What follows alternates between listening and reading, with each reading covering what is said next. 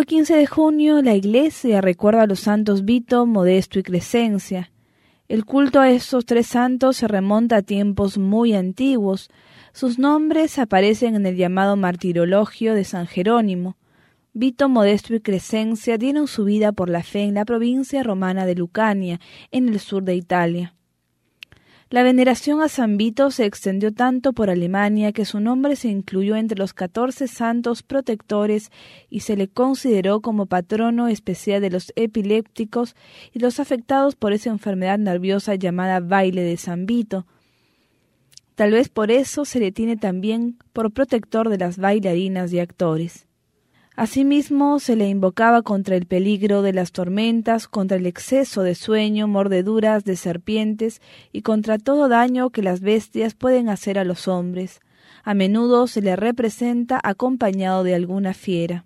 Estos tres mártires, a los que se les atribuían poderes sobrenaturales, murieron por negarse rotundamente a rendir sacrificio a los dioses.